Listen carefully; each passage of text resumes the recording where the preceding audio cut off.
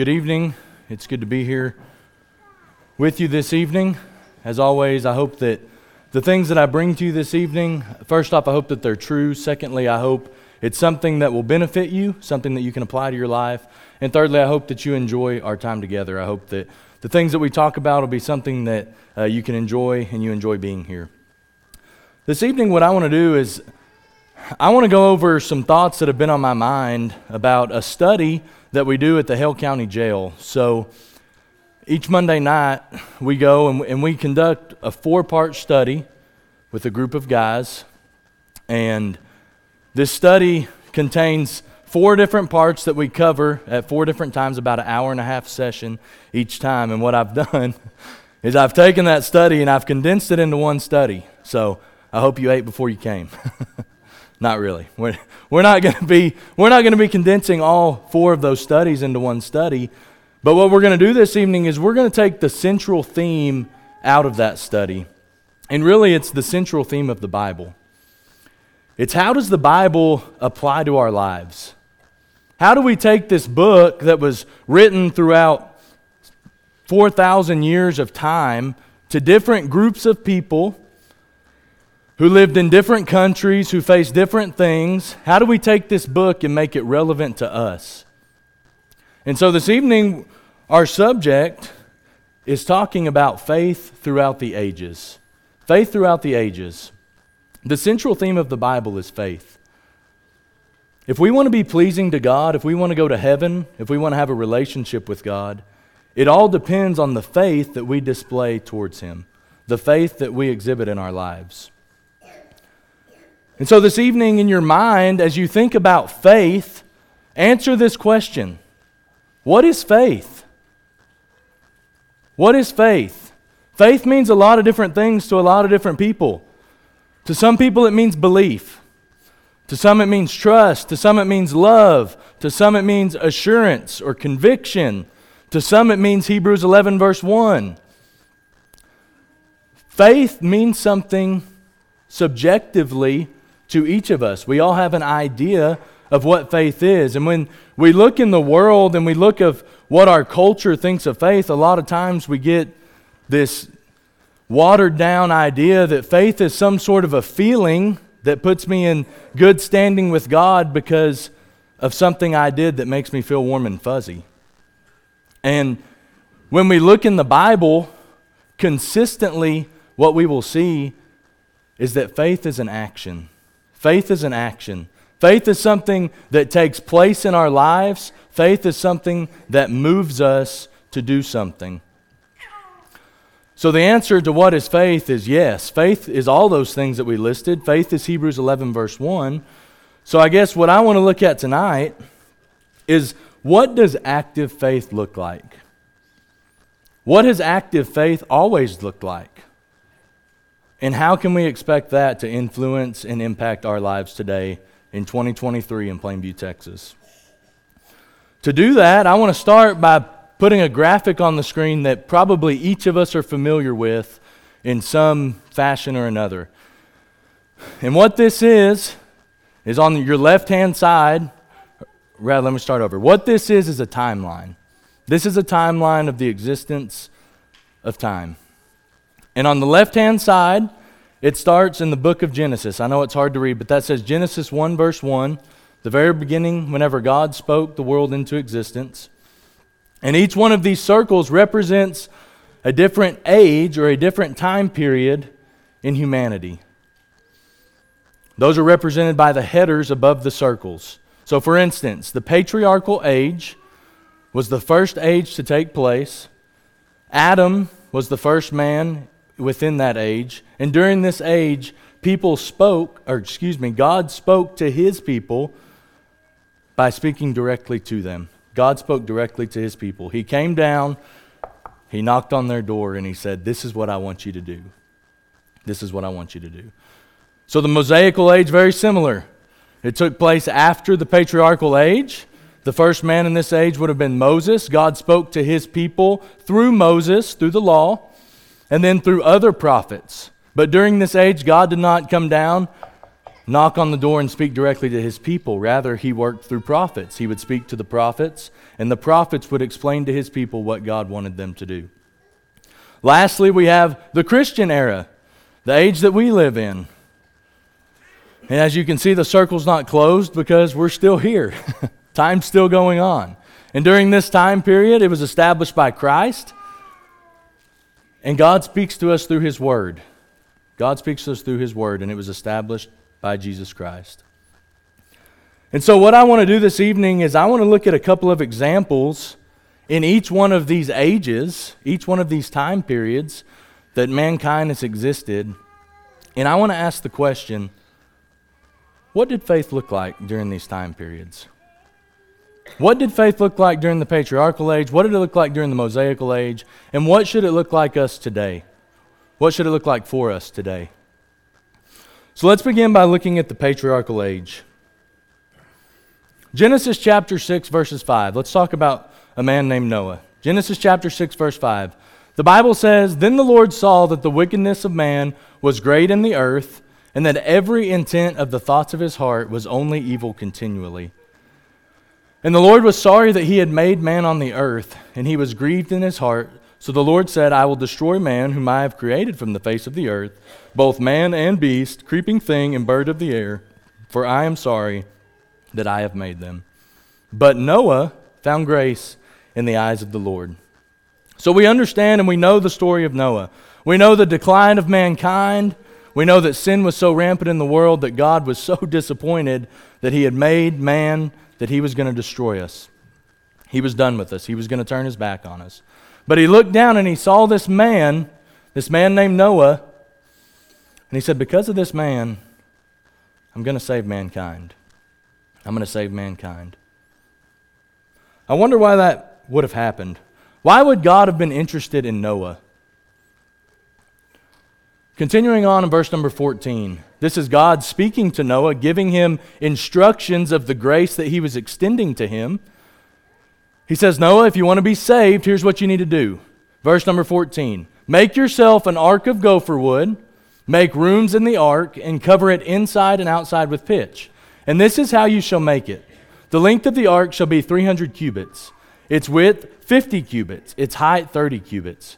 You shall make a window for the ark. You shall finish it to a cubit from above, and set the door of the ark in its side. You shall make it with lower, second, and third decks. And God's going to go on and give him some more instructions. But what we see God do is we see God lay out a plan for Noah to follow if he wants to be saved. We see this grace being extended to Noah. And in this plan of grace that God extends to Noah, what we see is very specific instructions. Gopher wood? Why would gopher wood be important? I don't know. But that's what God told him to use. Does the length and the height and the width, does it have to be exactly what God said it needed to be? I don't know, but that's the plan that God gave him. That's the plan that God gave him. Did those things really matter? Did it really matter? It did to Noah. It mattered to Noah. We can read later in chapter 6, verse number 22, the Bible says, thus Noah did, according to all that God commanded him, so did he. As if that wasn't enough, the Bible goes on, says it again, a couple verses later. It says, and Noah did according to all that the Lord commanded him. Noah did according to all that the Lord commanded him. You see, the details mattered to Noah. God laid out a plan of grace for Noah. He laid out instructions for Noah to follow. And then we have record that Noah followed those things exactly as God told him to do. And because of this, we know that Noah is a faithful man. We know that Noah was considered a faithful man. The New Testament tells us by faith, Noah, being divinely warned of things not seen, moved with godly fear, prepared an ark for the saving of his household, by which he condemned the world and became an heir of righteousness, which is according to faith. According to faith. Do you think Noah faced obstacles while he was building the ark? You know, we know we know the obstacles that he faced. It had never rained before the flood started. God watered the earth with dew. He was the only man building the ark. He didn't have cranes or power tools or anything that would make it easy. Time was on his side, right? It took him 50 to 100 years to build this thing. You think he didn't face obstacles? He did. Yet through his faith, he persevered and he did what God told him to do. Noah's a great example of faith. Let's talk about another man in the book of Genesis. Abraham, or Abram. Genesis chapter 12, verses 1 through 4, the Bible says, "Now the Lord had said to Abram, 'Get out of your country, from your family, and from your father's house to a land that I will show you. I will make you a great nation. I will bless you and make your name great, and you shall be a blessing. And I will bless those who bless you. I will curse him who curses you. And in you all families of the earth shall be blessed.'" So God comes to Abraham and he tells Abraham, "Look, if you'll do what I tell you to do, then I'm going to give you three things. I'm going to give you a land, I'm going to make you a great nation, and through you all nations of the earth will be blessed." What does Abraham do? The very next verse. It says, "So Abraham departed as the Lord had spoken to him, and Lot went with him, and he was 75 years old when he departed Haran." So think about the situation that Abraham was in. The Lord comes to him and he says, "I want you to leave and get out of your country." So I think about that and I go, okay, I could move, right? I moved. I went to college in Arkansas. I moved a long way away. Well, let's think about Abraham and think about the time period that he was living in. The United States wasn't around. World governments were not around. I think of Abraham's time period as like the Indians, okay? So you had these tribes, you had local cultures, families that all lived together. So you might be living with your descendants and your family. And what did that family represent to you? What did that family represent to you? It represented security, safety, right? You didn't have police, you didn't have an army. If another tribe attacked you, you had to have your family. It represented food security. You couldn't waltz down here to Allsup's or Walmart and go in and get food. You had to prepare years before, months before, and make sure you had the food. It represented their culture. It represented their heritage, everything. And so whenever God comes to Abraham and he says, "Hey, I want you to leave," he's not saying, "I want you to pack up and move to Amarillo." He's saying, "Abraham, you need to leave everything behind. You need to leave everything that you've known your entire life behind and go to a place that I'm telling you." Why? Because I'm telling you to do that. Did Abraham have faith? Abraham did have faith. Another example of Abraham's faith, there's many examples, but another one that we commonly refer to is found in Genesis chapter 22. God comes to Abraham and he says, "Take now your son, your only son Isaac, whom you love, and go to the land of Moriah and offer him there as a burnt offering on one of the mountains of which I shall tell you." God had made him this promise of land and a great nation and be blessed through all nations. And Isaac was an integral part of that promise, right? You think Abraham faced obstacles in his faith? He did. But what did he do? The very next verse, "So Abraham arose early in the morning. He saddled his donkey and took two of his young men with him, and Isaac his son, and he split the wood for the burnt offering, and arose and went to the place of which God had told him." Abraham did what God told him to do no matter what. So as we've looked in the Old Testament, what we've done is we've established a formula for faith. We can look at these men, we can look at many other examples, and we can see that if we want to have faith that's pleasing to God, it takes two components. It takes identifying God's commands, identifying God's grace, identifying God's plan, however you want to phrase that. And it takes obedience. It takes obeying God.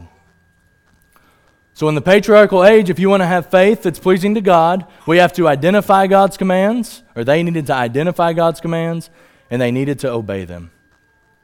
Let's look at the Mosaical age. Look at the Mosaical age.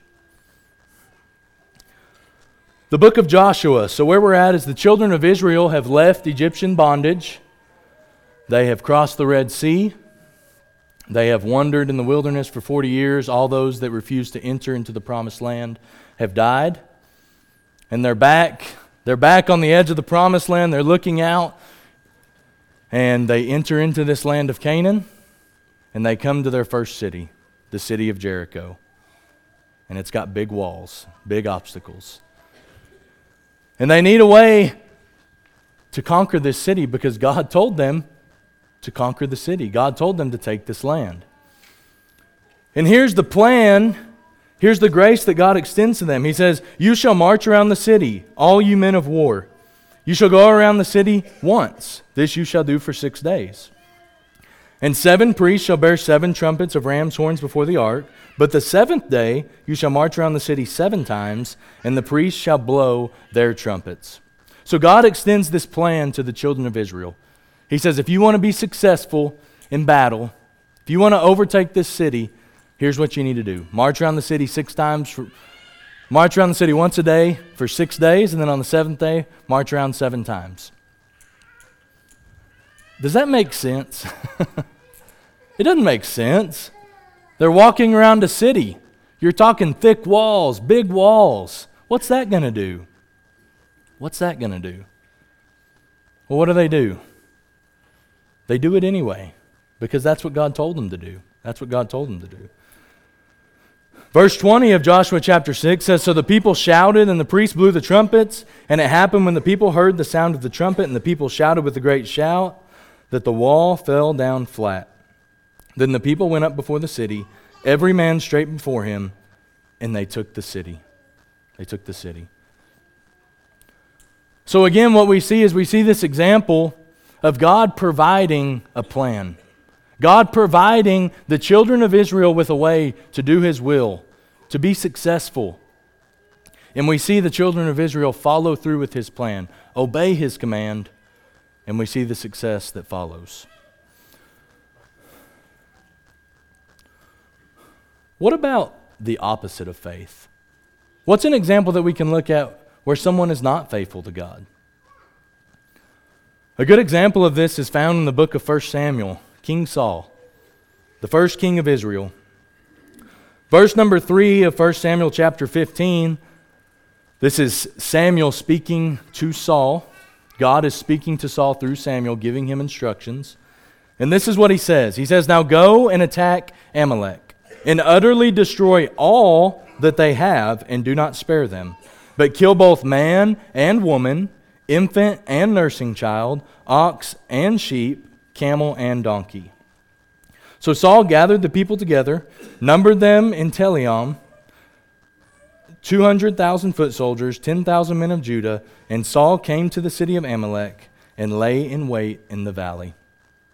So God gives very clear instructions. He says, I want you to go to this city, and I want you to utterly destroy them. Utterly destroy them. And Saul's off to a really good start. He gathers his army. He gathers what he would need to accomplish God's plan. He puts himself in a position to enact this plan. And then the battle ensues. And we're going to pick up after the battle. A couple verses down, verse number 13. The Bible says, "Then Samuel went to Saul, and Saul said to him, 'Blessed are you, the Lord. I have performed the commandment of the Lord.'" So Saul said, "I did what you said. I've been obedient. I did what you told me to do." But Samuel said, "What then is this bleating of the sheep in my ears, and the lowing of the oxen which I hear?" And Saul said, "They have brought them from the Amalekites. For the people spared the best of the sheep and the oxen to sacrifice to the Lord your God, and the rest we have utterly destroyed." So what did Saul do?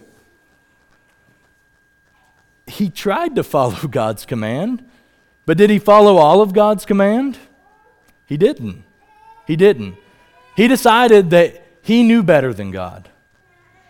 He was going to bring these animals home. The people were going to bring these animals home, and they were going to make this big sacrifice to God to make it okay.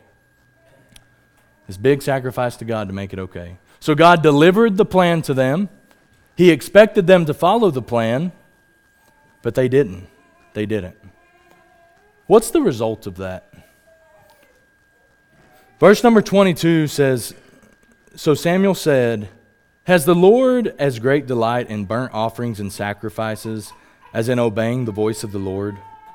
Behold, to obey is better than sacrifice, and to heed than the fat of rams. For rebellion is as the sin of witchcraft, and stubbornness is as iniquity and idolatry. Because you have rejected the word of the Lord, he has rejected you from being king.'" So when God delivers a plan and he expects faithfulness, he expects obedience, is he going to be pleased whenever we don't show our faithfulness? He's not. You see, what God doesn't need is for us to interject what we think is best. God doesn't need for us to add what we think would make his plan better. He doesn't need for us to take away what we think would make his plan better. What God needs, or what God needed during the Mosaical time period, is for people to identify his commands. He needed people to follow his commands, and if they would do that, then they would be pleasing to God. They would be pleasing to God. So as we've gone through these two ages, we've identified what it takes to be pleasing to God. We have to know what his commands are, and we have to do his commands. And it's that simple, right? It's that simple. It was during those two ages at least. So what do you think, if you had to guess, what do you think it's going to take during the Christian age to be pleasing to God? It's not a trick question. Hebrews chapter 11, verse number 6 says, "But without faith it is impossible to please him. For he who comes to God must believe that he is, and that he is a rewarder of those who diligently seek him." So in the New Testament, at Northwest Church of Christ in 2023, if we want to be pleasing to God, if we want to have faith that is pleasing to God, then what do we need to do? We need to identify what his commands are, and then we need to obey God's commands. And oftentimes in our culture, we take something that's this simple. The world takes something that's this simple, and they say, okay, well, how do we identify God's commands? Well, where we often get confused is who God is speaking to and when God is speaking to them. Because like we talked about, God's not going to come to you and knock on your door and say, "I want you to go out here in this lot and build this really big boat." Why? Because that's not the way God speaks to us. God speaks to us through the Word of God. He speaks to us through the New Testament. So what is God telling me? What is God telling us? This evening, if you're not a Christian, if you haven't obeyed the gospel, then here's what God's telling you. Galatians 3, verses 24 through 27. "Therefore the law was our tutor to bring us to Christ, that we might be justified by faith. But after faith has come, we are no longer under a tutor. For you are all sons of God through faith in Jesus Christ. For as many of you as were baptized into Christ have put on Christ." So if we want to be pleasing to God, if we want to be saved, then we have to be justified through faith. We have to be justified through faith. Well, what is faith? Our faith is our obedience. Our faith is no different than Abraham's faith. Our faith is no different than Noah's faith. It's no different than the children of Israel's faith. Our commandments are different, but the obedience that's expected from us is no different. We're expected to obey the gospel. We're expected to put on Christ. So we talked a little bit about Noah, and we talked about the grace that God extended to Noah. What was the grace that God extended to Noah? The grace was the plan, the blueprints to build the ark. Well, what was the faith? The faith was Noah's obedience to the plan. And so there's two aspects to salvation. The first is grace. We have to know what to obey, and the second is we have to obey it. We have to obey it. And so in the New Testament, the grace that's been extended to us, the plan for our salvation, is the gospel. Is the gospel. And the faith is our obedience to the gospel. And so this evening, if you're not a Christian, you need to seriously consider being faithful to God tonight. Doing what God says tonight. Obeying Him in baptism tonight. What if we are a Christian? What if you've been baptized? What if you're saved? What is God telling you? What does God expect of us? How can we be faithful to God?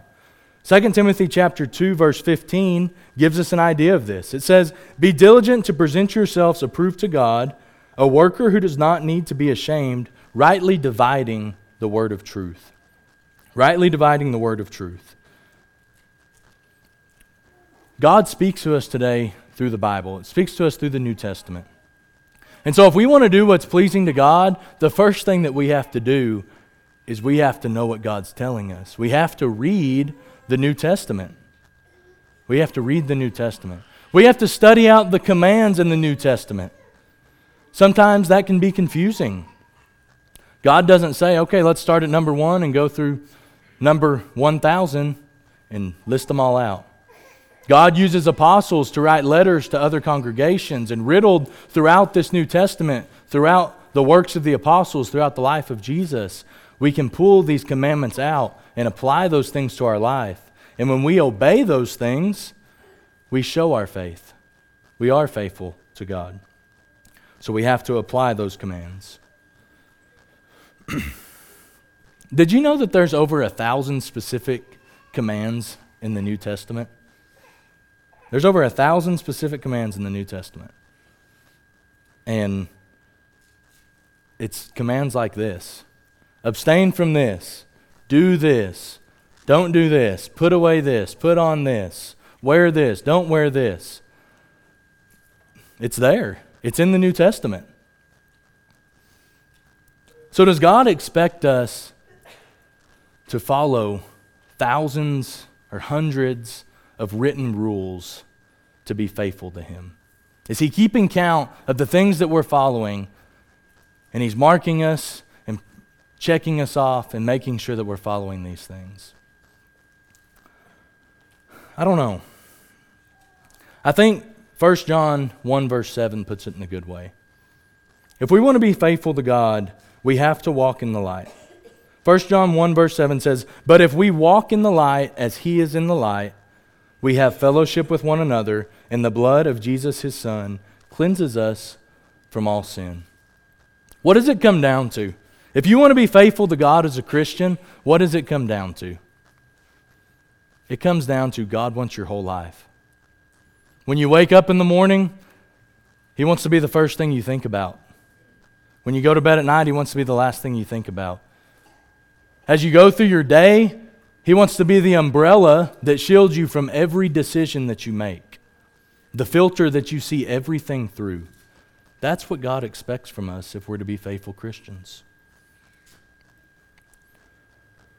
So I hope that you've enjoyed our study tonight. I hope that you've gained some things from it. I hope that there's some things that you can apply to your life. What is faith? Is faith these things? Yes, faith is these things. But at the very core of our Christianity, faith is being able to say that I dedicate my life to Christ to do His will, to follow His commands, and to do His mission. That's what faith is. So as we close this evening, I want to ask you, are you living a life of faith? If you need to be baptized this evening, please do that. If you need the prayers of the church, please come as together we stand and sing.